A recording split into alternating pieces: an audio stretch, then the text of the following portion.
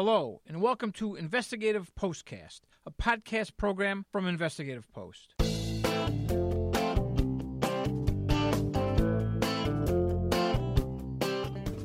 I'm Jim Heaney, editor of Investigative Post. We're a nonprofit newsroom based in Buffalo, New York, covering issues of importance to Buffalo and Western New York. Today I'm here with Daniela Porat, a reporter who's been writing about police training or lack thereof in the Buffalo Police Department. You had a story that ran back on October 31st that really detailed how Buffalo has failed to get with the times. Tell us a little bit about what other departments are doing, why they're doing it, and how Buffalo has failed to keep up. Well, I think American policing is at an inflection point, and we're moving away from war on drugs kind of policing towards more community policing. And while other departments across the country have embraced that direction, Buffalo is falling way behind. I found in my report that specifically Buffalo is lacking in its firearms and de-escalation training, two areas of great importance considering the current climate of police-community relations. Now, all this was really been spurred in departments elsewhere because of what's unfolded in Ferguson and elsewhere where police have shot a lot of unarmed black men, correct? Exactly, and so a lot of police departments are actually folding together their training in firearms and de-escalation so that their officers are prepared to deal with stressful situations out in the field. Buffalo's not doing that. First, Buffalo only does 2 hours of use of force and firearms training. Compare that to Rochester, that this year is doing about 11 and a half. Cincinnati is doing about 20. So not only are the hours insufficient, but let's look at the quality. The use of force training is a written pass-fail test, and that's just unacceptable for something that is a very physical interaction. So these other departments are putting people and officers in real-life situations and having them act in the real world. Totally. And if we look at, for example, the firearms training that the Buffalo Police Department receives, officers go to a firing range, a target range, and that doesn't simulate real life. Officers are not going to be shooting at a target in a very controlled environment. So what other police departments do is they set up, like you said, real life simulations where they might have to conduct a stop, and they don't know what kind of person is in the car, and they'll have to maneuver the situation and do so using the least amount of force. What about the de-escalation training? So that has a lot to do with, like you said, the current climate between police and the public. And that's all about handling situations with the least amount of force. And if an encounter between a police and a civilian, let's say in a car stop, starts to get a bit tense, it's about verbal strategies, physical strategies that don't use that much force and prevent a situation from becoming a tragedy. Okay. Now, one of the things I found interesting in your story was the police union, Kevin Kennedy, the president of the PBA, I think he used the word starving to describe the fact that his officers really want this training. Mm-hmm. Talk a little bit about what the perspective is from the street level cop. Well, this is interesting. We have a case of strange bedfellows. We have the union saying, we're starving for training, and we have community members saying we want our police to get more training. So from the holdup is where then? The holdup, I think, is in the city. The management of the police department and elected officials who seem to be dragging their feet. The union, of course the union would want more training. These officers are being put in life or death situations, and if they don't have the tools, be it physical or verbal de-escalation strategies, a knowledge of how to use their gun in a circumstance where, maybe they don't have all of their senses because they're entering a dark house or something like that. The officers are not prepared to deal with things, and that not only puts the public at risk, it puts the police officers at risk. So you only You know, the chief of police in the Cheektowaga Police Department said it well. He said, you play the way you practice. And if the Buffalo Police don't practice well, then I doubt they're going to play very well. I used to tell my hockey players when I coach youth hockey the same thing. You play like you practice, and it's very true. Mm-hmm. So since your story ran, you've gone back and spoken with the mayor and 3 different common council members who represent the bulk of the council districts that are predominantly minority, because those are the people in potentially in harm's way. So let's start with what the mayor had to tell you. The mayor had quite a lukewarm response. He said everything's fine, and because we haven't had a Ferguson, a Baltimore, a Charlotte in Buffalo, the training is adequate. He also touted the police department's community policing program. That program comprises 11 officers that are labeled as community police officers. What's interesting to note there is that the community policing program does not extend to your rank and file patrol officer. Who are handling all these calls that are potentially volatile. Exactly. And you really want all of your patrol officers to, in essence, be community police officers, because that is where community police relations are created. It's in the stops, it's in the arrests, and if the community doesn't feel like those interactions are done in a respectful way, then the community policing program is insufficient. Now, the Partnership for the Public Good recently did a report that kind of found some fault with the community policing program. What did they have to say? Well, they found that the community policing program, because it is limited to a select few officers, just doesn't do what it's supposed to accomplish. And there is a great lack of trust in the police department. In an Open Buffalo survey that was conducted earlier this year, researchers found that the Black community does not trust the police enough, even to call them in an emergency. Less than half would call the police department in an emergency. And so there is this lack of trust in the police department, and the small community policing program that involves few officers just won't cut it. Tell me what the councilman started, and let's start with Council President Darius Pridgeon.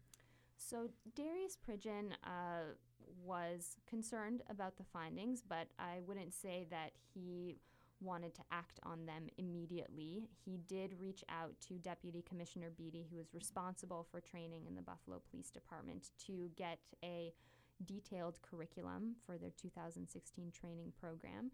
But, I mean, I spoke with him weeks ago, and he, along with Rashid Wyatt, were willing to wait until the Police Oversight Committee at the end of January to raise this issue. End of January. So they were content to wait a couple months before taking this up. Yes, and for something that's as serious as policing, life and death.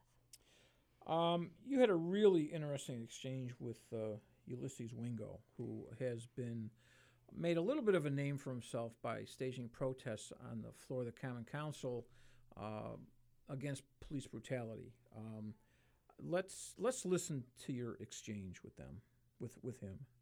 There's a gulf between police brutality and murder of African American people who are unarmed with their hands in the air. There's a major gulf between the two. So what I was protesting was the killing of unarmed Americans who primarily are African American. So do you think the training in the Buffalo Police Department, from what I've told you and from what you've read in the piece, is adequate? I can't answer that because I am no expert on law enforcement. But you protested police I'm protesting brutality, the devaluing of black lives through the killing of unarmed black. Wait a minute. Is very much part of. Well, listen, I'm protesting the devaluing of black lives, of which we're talking about now, which leads to other things. And when you are killing unarmed Americans, that is an issue. That is what I'm protesting.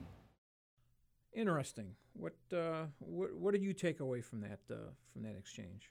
Well, I actually remember very clearly coming into the office that day and telling you that interview Wingo did leaps of logic that were worthy of a Cirque du Soleil performance, because when I asked him about his protest in the context of my investigation into police training, he very clearly said, and I'll roughly quote him, he said there's a big gulf between police misconduct and the shooting of unarmed African Americans. And to give him the benefit of the doubt, I tried asking him again to clarify whether he in fact was exclusively protesting the shooting, so when these encounters become lethal, and he dug deep, he dug further.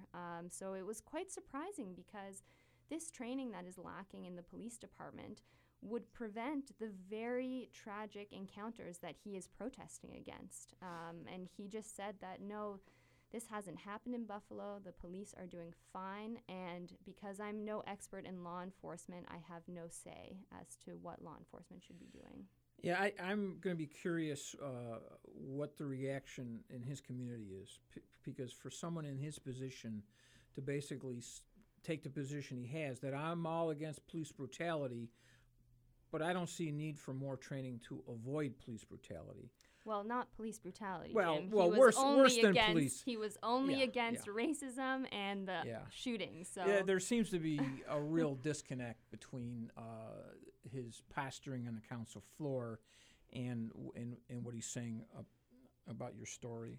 And I mean, those gestures, those dramatic acts are important for raising awareness and raising the public's conscience in these important issues.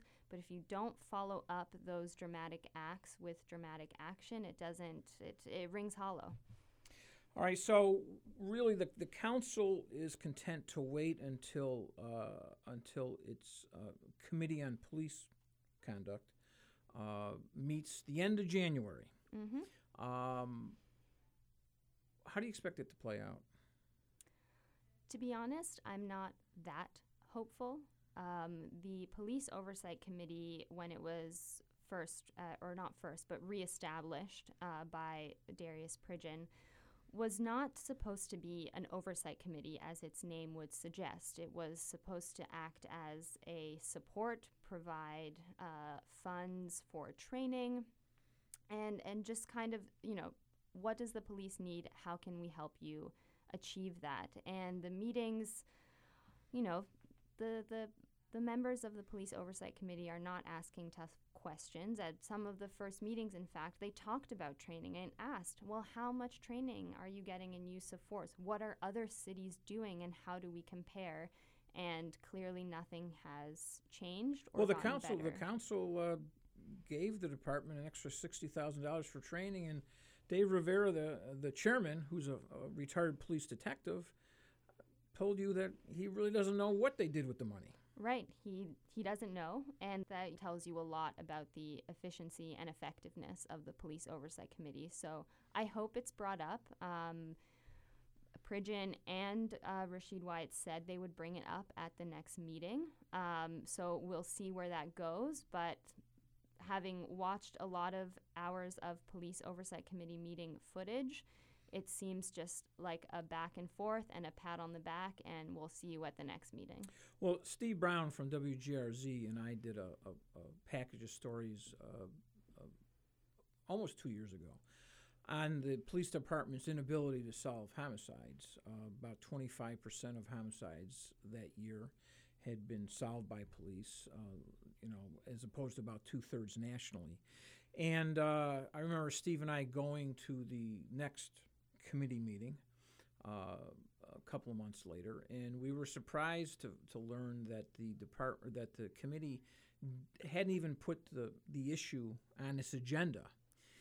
They eventually talked about it a little bit, but much like what you've seen on the tape, there was no real probing. There was no real demand for action. In a city where the vast majority of the victims of homicides are African American males, and yet the council didn't really want to get in anybody's face about it. So I think your take, your lack of optimism is probably well placed, and I think this may boil down to whether or not the community is going to bring some pressure to bear on their elected officials to say, no, that, it seems one of the things I got out of your reporting was there seems to be a mindset in City Hall that Buffalo isn't like other places, that you can't really draw any comparisons. It's unfair.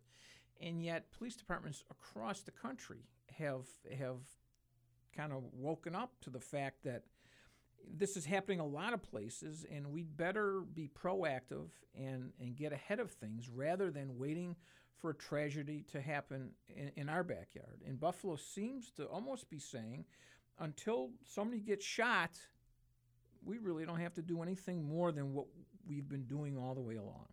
And I've posed that question. I posed that question to Wingo, to the mayor, and the response is, no, we're really proactive. We don't want things to reach tragic levels, but if you don't act, then you can't say that you tried to prevent it. And I also think, when I've spoken to officials and the police as well, when they say, well, we don't have the same problems that other cities have, I think community members would disagree. I think civil rights lawyers would disagree.